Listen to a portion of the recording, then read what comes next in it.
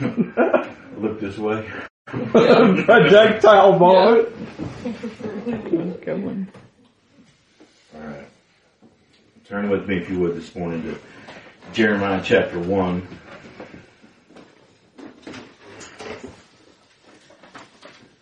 Passage of scripture that is on my mind this morning. Actually, there was another verse that was on my mind at first, and in reading that, I've gone back a few verses and a few chapters and started reading here this morning in Jeremiah. Thought I might try to bring forth some things that the Lord is pleased to give me utterance. Some thoughts here in these first few verses of Jeremiah. Jeremiah chapter 1. I'm going to start reading verse 5.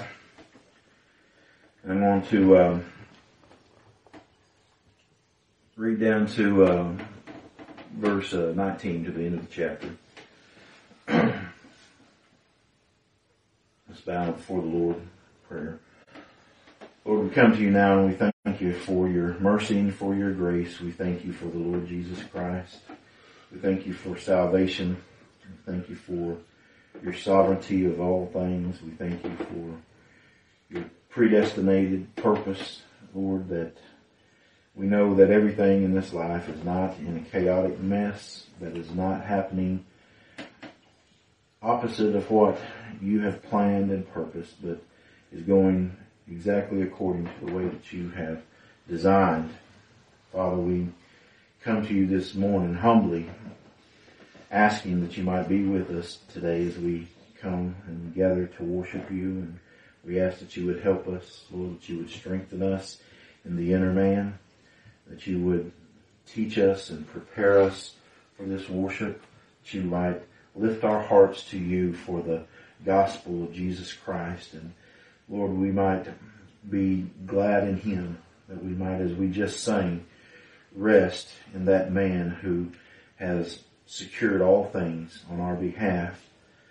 And as we also just sang, Lord, the things of this world that we perform, whether good or bad, does not avail us to you, but in Christ alone does our faith find rest. And so we ask, Lord, today that we might see Christ, and that our faith that you have given us through Christ Jesus would find its rest in you, as we see this morning Christ vividly portrayed.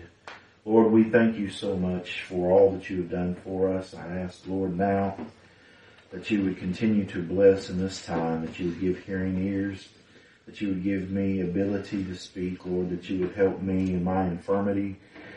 Lord, that you might just bless your people. For it's in Christ's name that we pray. Amen. Starting reading in Jeremiah chapter 1, in verse 4, it says, Then the word of the Lord came unto me, saying, Before I formed thee in the belly, I knew thee, and before thou camest forth out of the womb, I sanctified thee, and I ordained thee a prophet unto the nations. And then said I, Lord God, behold, I cannot speak, for I am a child. But the Lord said unto me, Say not, I am a child, for thou shalt go to all that I shall send thee, and whatsoever I command thee, thou shalt speak. Be not afraid of their faces, for I am with thee to deliver thee, saith the Lord. Then the Lord put forth his hand and touched my mouth, and he said unto me, Behold, I have put my words in thy mouth. See, I have this day set thee over the nations and over the kingdoms, to root out and to pull down, and to destroy and to throw down, to build and to plant. Moreover, the word of the Lord came unto me, saying, Jeremiah, what seest thou? And I said, I see a rod of an almond tree. Then said the Lord unto me, Thou hast well seen, for I will hasten my word to perform it. The word of the Lord came unto me the second time, saying, What seest thou? And I said, I see a seething pot, and the face thereof is toward the north. Then the Lord said unto me, out of the north an evil shall break forth upon all the inhabitants of the land. For lo, I will call all the families of the kingdoms of the north, saith the Lord, and they shall come, and they shall set every one his throne at the entering of the gates of Jerusalem, and against all the walls thereof round about, and against all the cities of Judah. And I will utter my judgments against them, touching all their wickedness, who have forsaken me, and have burned incense unto other gods, and worshipped the works of their own hands. Thou therefore gird up thy loins, and arise, and speak unto them all that I command thee. Be not dismayed at their faces, lest I confound thee before them. For behold, I have made thee this day a defenced city, and an iron pillar, and brazen walls against the whole land, against the kings of Judah, against the princes thereof, against the priests thereof, and against the people of the land. And they shall fight against thee, but they shall not prevail against thee. For I am with thee, saith the Lord, to deliver thee. Now as we look at these verses here, the first thing that comes to mind is this is the call of Jeremiah, the prophet. Jeremiah was one of the major prophets of the Old Testament. And we definitely see in the physical, this was Jeremiah's calling. I don't doubt any bit of what this is saying here, that God had, before Jeremiah was even born, had sanctified him and ordained him to be a prophet. It says there in verse 5, before I formed thee in the belly, I knew thee. Before thou camest forth out of the womb, I sanctified thee, and I ordained thee a prophet. Now, brethren, I want to look at these verses here, not necessarily in the physical, and I've mentioned this to you before. While we see in the Old Testament a lot of physical things that definitely took place, that were realities that actually happened, not just allegories or stories, but they were actual happenings. But again, we look past the physical and we look and try to see the spiritual, because the Bible says that in the volume of the book, these things are written about Christ. The Bible says that from Moses and the prophets, all the things that are written about Christ. So the Old Testament is all written about Jesus Christ. And whenever we look to God's Word, especially in the Old Testament, if we're not looking to see Christ in all of this, then we're missing the whole point. This was written for the reason of revealing Christ Jesus. That's why the Word of God is given to us, whether it be Old Testament or New Testament. It is a written testimony. It is a preserved testimony of God's revelation of Himself in the man Jesus Christ. And so whenever we look at these things, while we see the physical call of Jeremiah, the prophet of God, and all the things that Jeremiah did and experienced, and the people of Israel and all the nations that come against Jerusalem and against the prophets and against the people of God, whenever we look at all those things, they have spiritual connotations to them.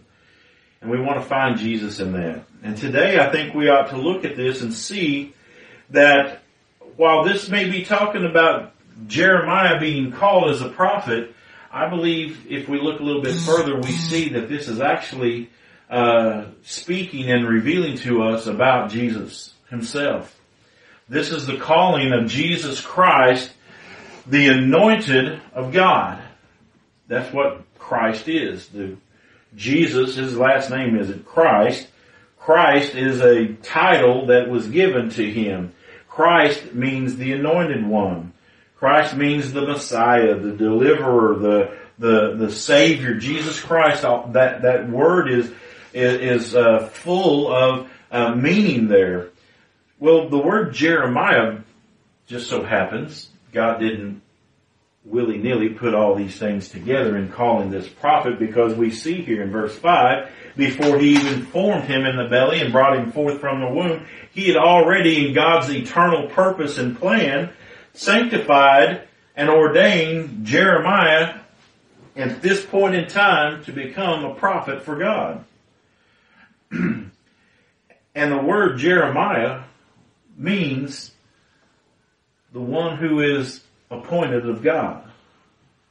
Jesus Christ was the man who was appointed of God to save His people.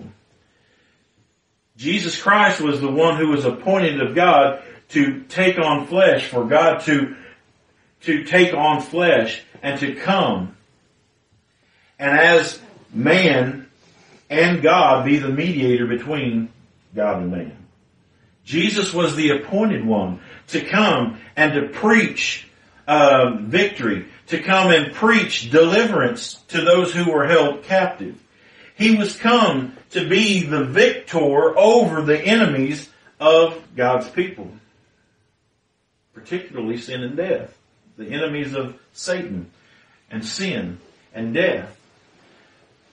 And while we see there's physical stuff here happening, if we go a little bit further and look into the spiritual aspect of this, we see the work of our Lord Jesus Christ. And I don't think it's any chance that his name was Jeremiah, because it is the one who was appointed of God.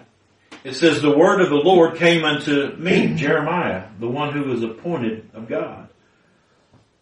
Before I formed thee in the belly, I knew thee, and before thou camest forth out of the womb, I sanctified thee and ordained thee a prophet unto the nations. Is not Jesus Christ the one who God had brought forth from eternity in his manhood to be the mediator, to be the prophet to the nations, to be the preacher? Now, I'm a preacher, but I'm not the preacher. I am not the prophet. Jesus is the prophet, priest, and king. He is the one who has come. It is he who does the teaching in the heart. It is he who comes and declares the things of God. The Bible says that Jesus is the one who has declared God. What we know about God, we know because of Jesus. And so it says here that the word of the Lord came unto Jesus, saying, before I formed thee, before I brought thee forth, I set thee apart and ordained thee for this appointed office as Christ, as the anointed one, as the Messiah, as the Savior. He appointed him. God has covenanted to be a Savior to his people, and Jesus is that person. I look forward and I see that it says that I have ordained thee a prophet unto the nations. Jesus wasn't just to come. Now, while he was here on earth, he came and preached specifically to the people of Israel. But yet that did not stop there. From the beginning of time, God had purposed that it wasn't just going to be for Israel, but it was going to be for the whole world. The preaching of the gospel was to be sent into all the world. And so therefore Jesus would become a prophet not only to the nation of Israel, but to all the nations of the world. The spread of the gospel, and especially from the time of Jesus' resurrection forward, we see that the nations now have the gospel being preached to it. That the gospel has went out into all the world. And I don't believe there's a place that the gospel has not went. Now, is there places that in little segments where people may not have happened to hear the preaching of the gospel? There may be some, but they went out to all the nations. We know that the gospel has been preached to all the world. The Bible says so in Acts. That the word went out into all the world. And so I trust that God knows what he's saying whenever he told us that. Whether or not all the missionary-minded people want to say that that's not true, it is true, according to the scripture that God has given to us. But Jesus has been appointed by God to be the prophet unto all the nations. Now notice that it's he that is the prophet unto all the nations. Whenever the prophets of the Old Testament spoke, they spoke the words of God. They spoke what God told them to speak. They were not thinking things up on their own, coming up with their own ideas, with their own learning or anything like that. The word of the Lord came to them and said, say this to the people. And we'll see this here in a minute, but say this to the people. So they only spoke the things that God had given them to speak. Well, is not Jesus the one the Bible says that I only speak the things that I have seen and heard? That all that the Father has told me, That's what I've spoken unto you. Jesus in his prayer in John 17, he said, all those things that you've given me to reveal to them, I've revealed to them. I've given everything to my people. Whenever Jesus was talked about in Philippians, he said that he humbled himself as a servant and became obedient to God, meaning that everything that the Father had given for him to accomplish as the appointed one, he accomplished. He heard it and he did it. And this is where it says here that he has been ordained a prophet. And in verse 9, look at verse 9, it says, Then the Lord put forth his hand and touched my mouth, and the Lord said unto me, Behold, I have put my words in thy mouth. So Jesus only spoke the things that he had seen and heard of the Father. Those things that he has given to us. Jump back up to verse 6, it says, Then said I, O Lord God, Behold, I cannot speak, for I am a child. But the Lord said unto me, Say not I am a child, for thou shalt go to all that I shall send thee. See, Jesus only goes to those whom the Lord has sent. Remember whenever Jesus was praying in that 17th chapter of John, he was praying for his people. He said, I pray for them. I pray not for the world, but I pray for them, the ones that thou hast given me. Jesus prayed for those that God had given him, and the message that God had given him was to whom Jesus was taking that message to, the ones that he prayed for. Matter of fact, Jesus had mentioned even before that, one time in speaking of God, whenever God had revealed truth to his disciples, he said, he prayed, lifted his eyes up to heaven. He said, I thank you, Father, that you have revealed these things, that you've hidden these things from the wise and the prudent, and that you've hidden them in their eyes. They can't see them, they can't understand. But you've revealed them unto babes. You've revealed them unto my children. You've revealed them unto those that you have given me. Of course, we talked a lot about that only those who have been born from above, they're the ones who know the things of God. The sheep are the only ones who can hear God's words and know God's words because they are his people.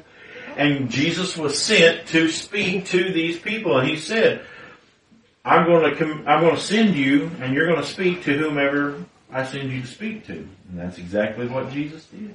That's exactly what Jesus continues to do. He continues to bring his word to the people that God has chosen from before the foundation of the world. It says in verse 7, But the Lord said unto me, Say not I am a child, for thou shalt go to all that I shall send thee. And you notice there it says, all that I shall send thee. It doesn't say, unto some that I shall send thee, but unto all that I shall send thee. See, there isn't one child of God that the word of the gospel is not going to come to. They will be taught, given faith, and taught of God to know Christ Jesus. I don't believe that there are people that are born into this world, elect of God, who have eternal salvation, that go through this life and then go out of this life and never hear the gospel of Jesus Christ, or have been given faith and taught of God to know Christ and to come to him. And I know people like to say that there's people with mental deficiencies that can't ever know that may be, what about people that are in comas? Or what about people that are in a state of, such mental decapacity that they can't know anything? What about babies? What about those in the womb before they're ever born? Brother, I just take what the Bible says. The Bible says that all that the Father gives me shall come to me. He says that he is going to teach all of his people. They will all know me. So how does he do that? He does that through the Spirit of God within the soul. I don't know how he does that. I don't know that. We can't see all that. Just like we can't see the wind blowing where it's going to go and where it's not. We just see the effects of it. We may not see the effects of some people until we go into glory that can't talk, can't speak, never was born. We don't know those things, but we know one thing. The Bible says that John the Baptist, while he was in the womb, was filled with the Holy Spirit of God, and whenever it was announced that Jesus was going to be born, he leapt in the womb at the sound of that. So we know that God can work and move and teach Christ to those who are even in the womb. We know that Cornelius never heard the gospel preached, but yet God had already taught him, and he had already knew things and was already praying, and God was hearing his prayer, and his works come before God as righteous, and as he worshiped God, he just worshiped him not rightly. He didn't know because he didn't know the gospel. He didn't know the full story of everything. But God had taught him who Christ was, he taught him that or had already quickened him, and whenever the gospel came, he believed. And of course we see here with Jeremiah, and you can say the same thing with Paul. He says, he called thee, he knew thee, and he called thee, sanctified thee before he was even born. God sanctified or set him apart for his purpose before he was even born. Well, if that's the case, then Jeremiah, before he was even born from the womb, before he was even formed in the womb, God already had a relationship with him and knew him. And so, how does this come to be? I don't know how it comes to be to those in the womb. How it comes to be to those who don't have cognitive abilities. All I know is the Bible says that he will come to them, and they will come to him. He says, be not afraid of their faces, for I am with thee to deliver thee, saith the Lord. Now I remember back, especially in the Psalms, we find often in the Psalms where it talks about the enemies coming against Christ. Christ talks about, I'm encompassed and surrounded by my enemies. They have come in and they're against me. And we think about that. We think about even us as Christians, whenever we preach and teach the gospel and we hold to the things of Christ Jesus, that we have enemies from without who wants to come against us. But we see here, Jesus is being told, do not be afraid of your enemies that are going to come against you, that the Lord will deliver him. Jesus knew, of course being God, he knows all things, but as far as his manhood, Jesus knew that the enemies were going to come, but God had promised to deliver him.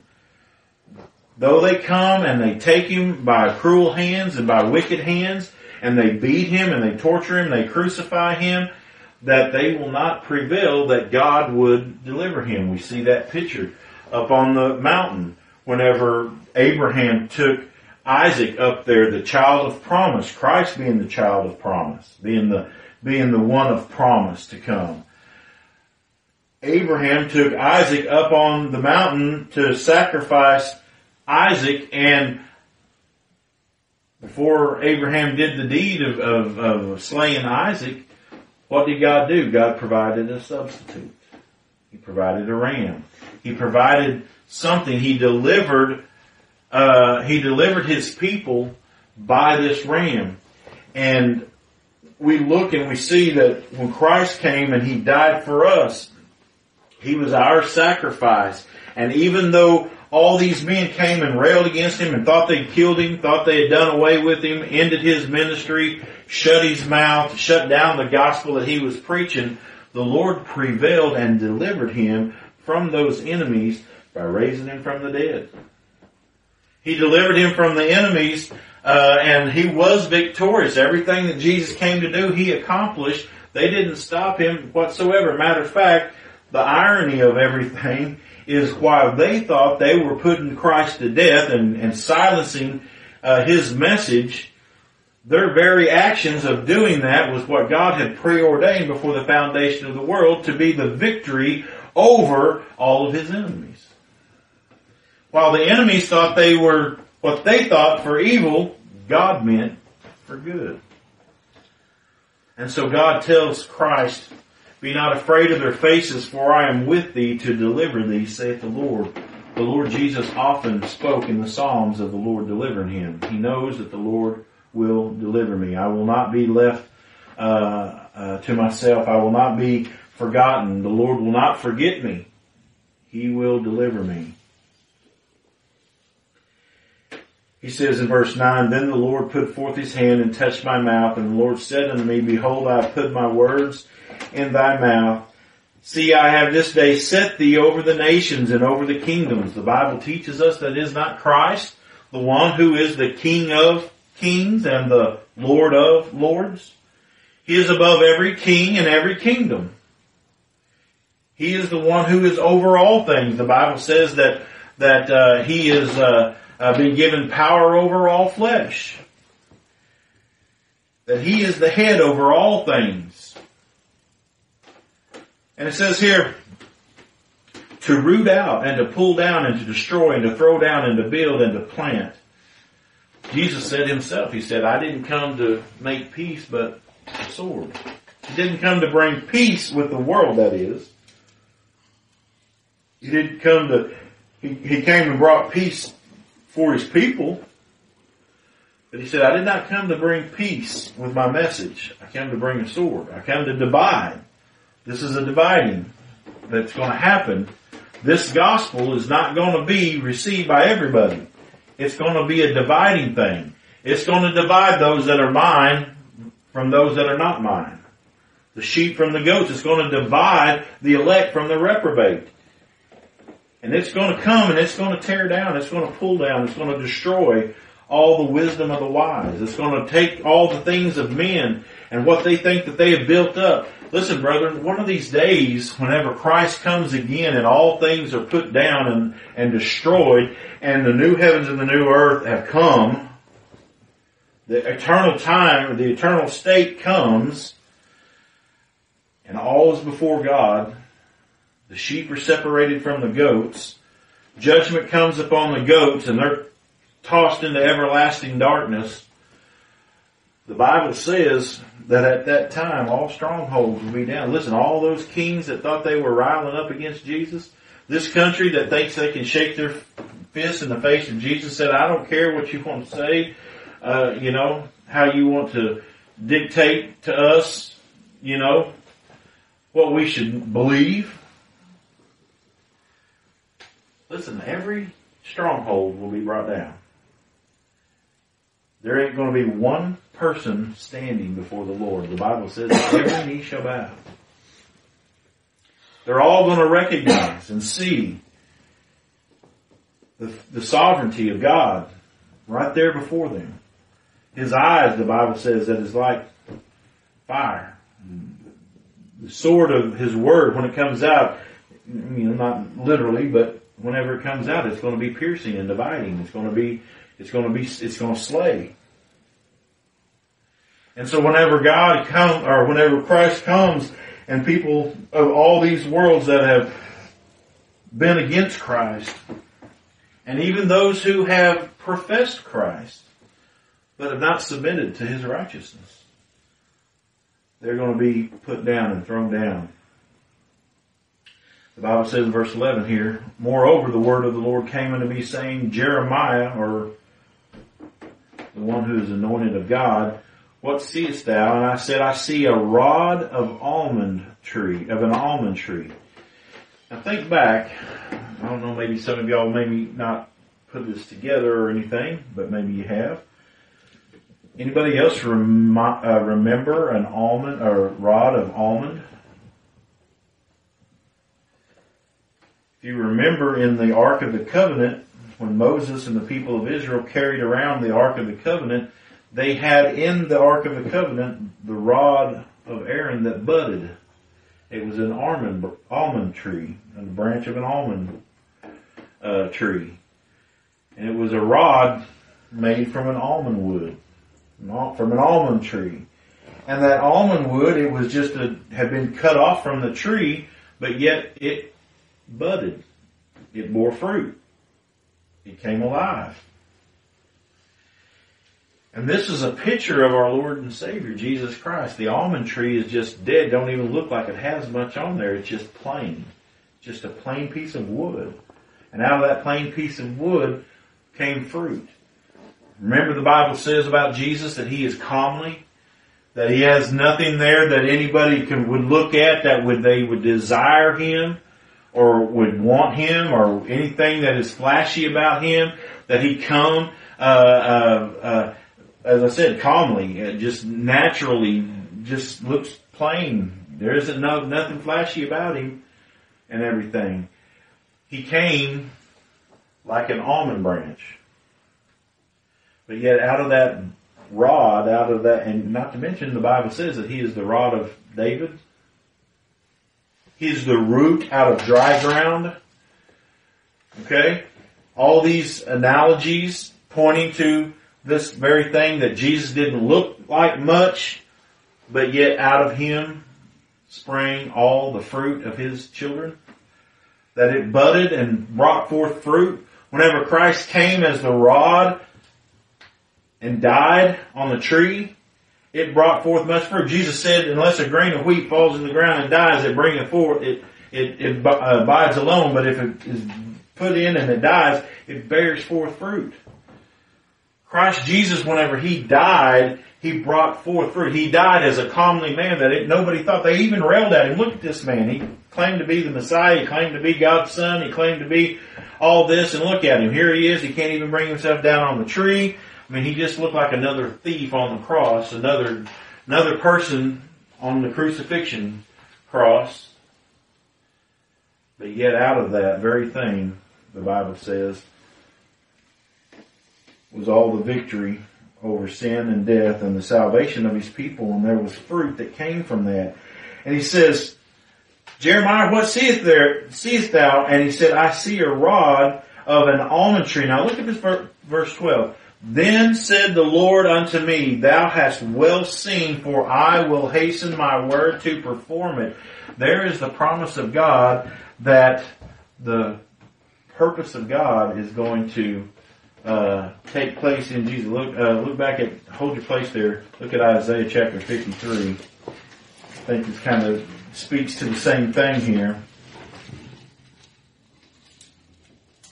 Verse 10, Isaiah 53:10. Yet it pleased the Lord to bruise him. He hath put him to grief. When thou shalt make his soul an offering for sin, he shall see his seed, fruit. You kids are the fruit of my loins. Okay? You're the fruit or the seed. For he shall see his seed, he shall prolong his days, and the pleasure of the Lord shall prosper in his hand. He shall see the travail of his soul, and be satisfied. By his knowledge shall my righteous servant justify many, for he shall bear their iniquity. Therefore will I divide him a portion with the great, and he shall divide the spoil with the strong, because he had poured out his soul unto death, and he was numbered with the transgressors, and he bare the sin of many, and made intercession for the intercessors. So that rod that budded, that plain rod of almond, God promised that He would see it flourish and it would be fruitful. What Christ would do in His coming and His taking on flesh would be fruitful, that it wouldn't be a failed job. Verse 13, And the word of the Lord came unto me the second time, saying, What seest thou? And I said, I see a seething pot, and the face thereof is toward the north. Then the Lord said unto me, Out of the north an evil shall break forth upon all the inhabitants of the land. For lo, I will call all the families of the kingdoms of the north, said the Lord, and they shall come, and they shall set every one his throne at the entering of the gates of Jerusalem, and against all the walls thereof round about, and against all the cities of Judah, and I will utter my judgments against them, touching all their wickedness, who have forsaken me, and have burned incense unto other gods, and worshipped the works of their own hands. I'll just stop right there, and in this illustration that God gives here about the seething pots and those coming from the north, and I'll be honest with this, I don't know fully what that completely means. The Lord has yet to give me light on that, but I will say this as I look at this and try to find Jesus in this. We know one thing, that oftentimes the Bible speaks of Jerusalem, speaking of the people of God. That's speaking of us as His people. And it says here that all the families of the kingdoms of the north are all going to come. They're going to set up their thrones around these people, and they're going to rail against them. It says they're going to be against the walls thereof round about, and God says that He's going to utter His judgments against them. I think about the people of God and how they have been given the gospel, and as they stand in the gospel and preach the gospel, and so many that are around Him, especially professing Christianity today, modern Christianity, false Christianity today, sit at the gates of the people of God and are bringing these accusations. But what does the Lord say here? He said, I will utter judgments against them, touching all their wickedness who have forsaken me.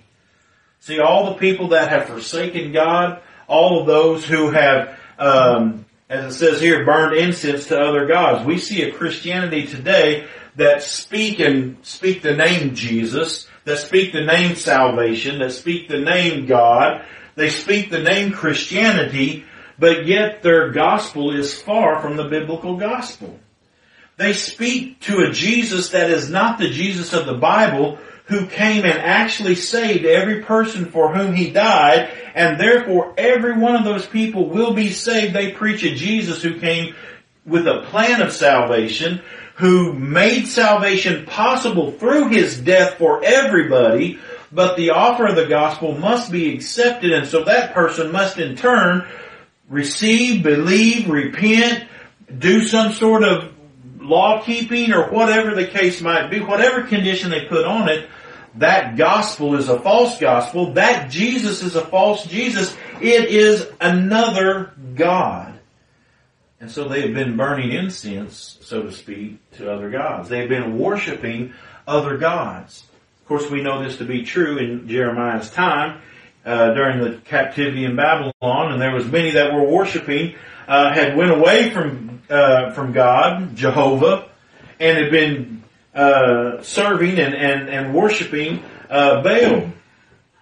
But we look here in our time, we look how we are experiencing this, that there are many who have come against the people of God, and God says here, listen, I see that, I know that, they're not going to get away with that, they're going to come against my people, but in the end I will judge their wickedness. But notice, it's not just the ones who are Satanists, the evil pedophiles and rapists and xenochromists and all these bad people. It's also those religious people who have come and have been burning incense, thinking that they are worshiping. Look what he says there at the end of that, verse 16. And worship the works of their own hands.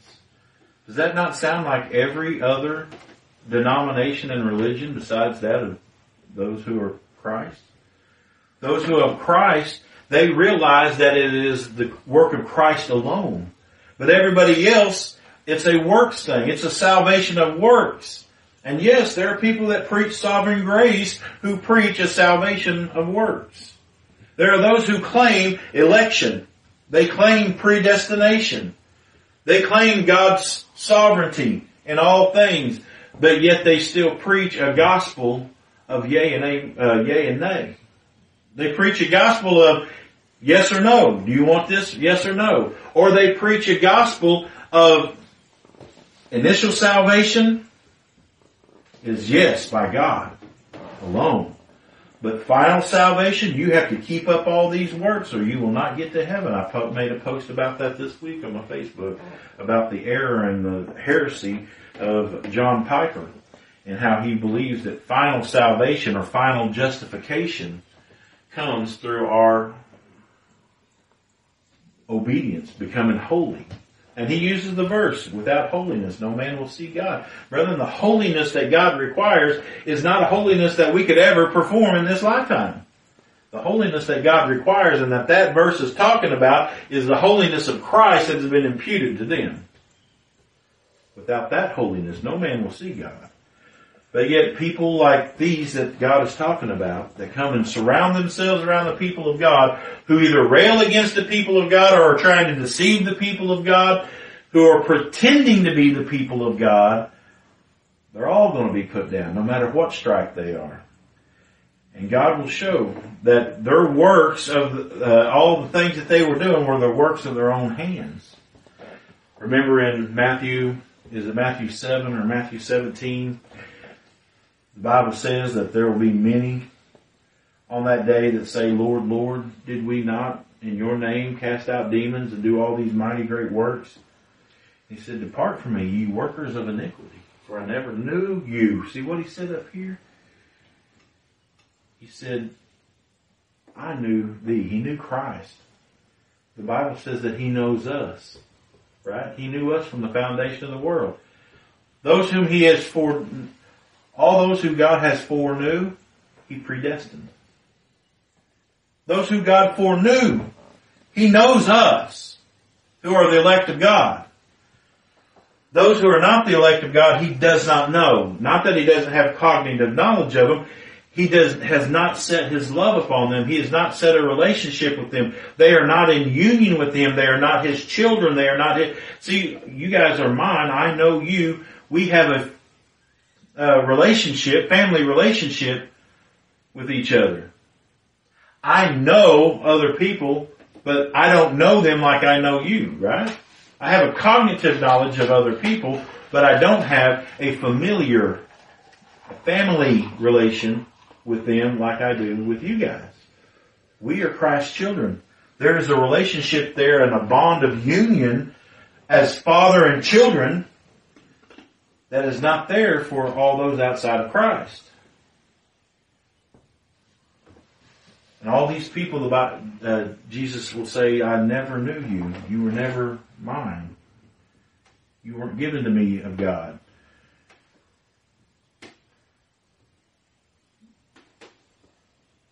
Worship the works of their own hands. I keep thinking about that over and over and over again. How long I spent my time on this earth. In essence, I would never have admitted to it. And I sure am not proud of it. And I probably was ignorant of it, which I was ignorant of it, I'm sure of that. But how long on this earth have I spent worshiping the works of my own hands? What I did, what I do. It was, how long did you study your Bible today? How much time in prayer did you spend? Did you go to church every time the doors was open this week? Did you speak to that person? Oh, you forgot to come, you came off the elevator and didn't speak to that person while you were on the elevator. You didn't do that. Did I do enough today? See, I'm worshiping the works of my own hands because I think it's that is making the difference in my acceptance with Jesus or my keeping with God. So brethren, that is what everybody outside of Christ continues to do. Every religion, I've mentioned this to you guys before, every religion has one thing in common across every denomination, every religion, whether it's deemed Christian or non-Christian. Every denomination and every religion has one thing in common, and that is the worship of the will. Man has free will to choose and to not choose. Man has free will to obey or not to obey. And people are worshiping the works of their own hands, their own will, their own choices, and they don't even know it because they're ignorant of it. But it will be revealed. God is not going to let that go by. He says, I will utter my judgments against them, touching all their wickedness. Verse 17, thou therefore gird up thy loins and arise and speak unto them all that I command thee. There again he says, all that I command thee. All that I command thee. You hearing that? I've preached on this in the past, and maybe you guys remember this. You guys know what a quantifier is? A quantifier is something that quantifies. Now, you see how intelligent that was? How much I had to study to learn that? It quantifies something. Let me say this. We, 7, 8 of us in here, okay? 8 of us met together for worship today. What's the quantifier? 8, right? 8 of us. The quantity that was here is 8. Okay? So a quantifier is something that delineates the amount or the specificity of who is being talked about. The Bible says, "For as many as thou hast given me, I've given eternal life to." As many as is the quantifier. As many as. Not everyone, but as many as thou hast given me. So who is the one that God gave eternal life to? As many as was given to Christ. That's the quantifier. Jesus here is using a quantifier. God is using a quantifier here. And who Jesus, the prophet, is to speak to. To all I command thee. Now, someone will say, well, that word all means all. So Jesus spoke and commanded these things to all. So the gospel is a command to all people. That's not what this means. It's very clear. To all them that I command thee. If God gives a quantifier, then that means because there is a quantifier, there is of necessity, now follow me, don't check out, there is of necessity a disqualifier. If God uses a quantifier to say to these, it is in opposition to everyone else besides the ones he quantified. If I said, all 8 of us came for worship today, does that all mean everybody in the world came to worship? No. Who came to worship here? The 8 of us. To the exclusion of everybody else. The people across the street, the people down the road, the ones of our membership that are not here, they are not here. So the quantifier is the disqualifier of everybody that's not included in the quantification, right? Therefore, gird up thy loins, arise and speak unto them all that I command thee.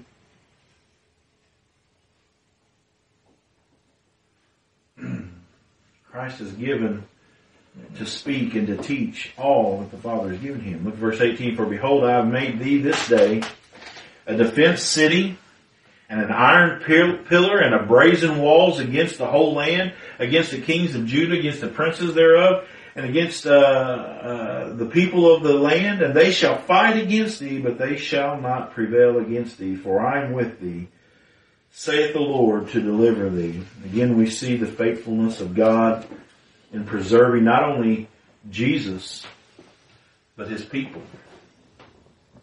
As Jerusalem, the Bible talks about the city, and it talks about Jesus being the chief cornerstone. And we are lively stones that are built up that make the walls of the city.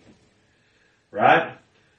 And so whenever it speaks of that, it doesn't just speak of God's people, but it speaks of Jesus, who is the foundation, who is the chief cornerstone, that everything is built on. Jesus said, I will build my church. He's building it upon him. Peter said, he said, who do men say that I am? And he said, who are you saying that I am, Peter? And Peter said, thou art Christ, the Son of the living God. Jesus said, on this rock, not on Peter, but on this rock, I will build my church. What rock? The chief cornerstone, Christ, the Son of God. That's who is being the foundation of God's building. We, being His people, are those lively stones that are being built up to construct this building. Not the walls of an actual building, but a lively people building. And so Jesus, whenever it speaks of Jerusalem, can never be spoken of without having Him at the center and the foundation of it all. The only reason that Jerusalem stands is because the chief cornerstone is there supporting them.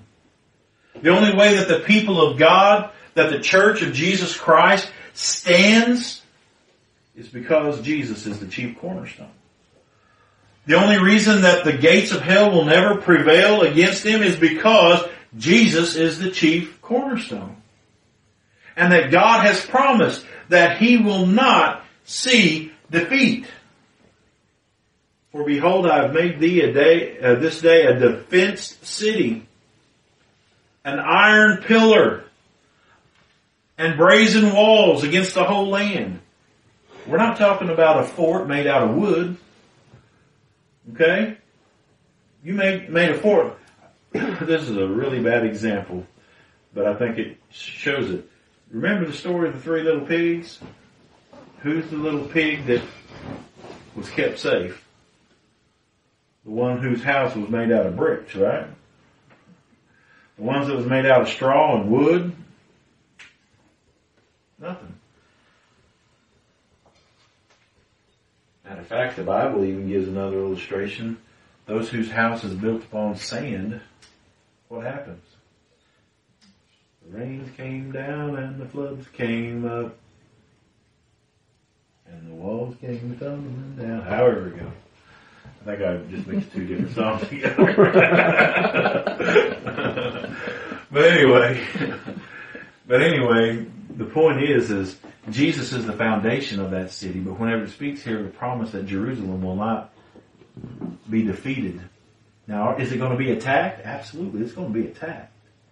They came to the outside of the walls and they attacked. We will be attacked. Jesus said in this life, you'll have much tribulation. You're going to be persecuted for my name's sake.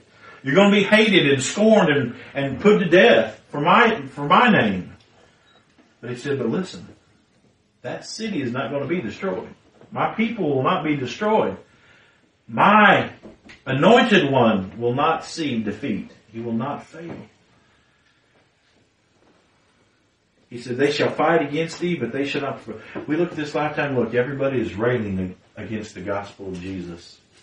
Whether it's from the true wicked ones that are really anti anything gospel, or the ones who have come as a messenger of light. Whether it's Satan in his bare form, in the midst of all these Satan worshipers out there, these people that are in blatant open wickedness with all this sin in the world, and then the ones that come as how Satan comes as a messenger of light. It looks like Christianity, but it's not the true gospel. Whether they come, they are going to fight against us, but they are not going to prevail. Why? For I am with thee, saith the Lord, to deliver thee. So brethren, take heart this morning that God has called Jeremiah. God has called the one appointed of God. And He has formed him. He has fashioned him. He has sanctified him. He has sent him as a prophet to teach His people and to show them and to do for them and to deliver them. And nothing in this lifetime, nothing in this world can set itself up against that holy city, His people. Nothing can set itself up against that is going to prevail. No, the Bible says, no weapon formed against me shall prosper. That doesn't mean you're not going to be attacked. That doesn't mean you're not going to see failures. That doesn't mean that there's not going to be loss. But in the end, we shall reap if we faint not. And we won't faint because Christ has promised to keep us, right? So I pray that we've seen Christ in this, not just Jeremiah, who was a great prophet of the Lord, but we see Christ in here, the anointed, the one appointed of God. Does anybody have any questions this morning? Just some thoughts that I had on this passage today. I didn't know if anybody had anything to add to that. All right, let's pray. Lord, we're once again grateful for all that you've done. We're also grateful, Father, for this word that you've given to us, revealing Christ Jesus. And Lord, we're so thankful. Lord, I pray for the scatteredness of my mind and ask forgiveness, Lord, for that. But Lord, all things are from you, and we pray, Lord, that despite my infirmities again, that you still teach your people and still can convey truth to them. Lord, and I pray that you would also keep them from error that I might ever espouse in the wisdom of my flesh. Lord, I thank you again for this time that we've met together, and I pray that you'll be with us this coming week and that you might keep us. And Lord, we just once again want to give praise and honor to our Lord and Savior Jesus Christ, for it's in his name that we pray. Amen.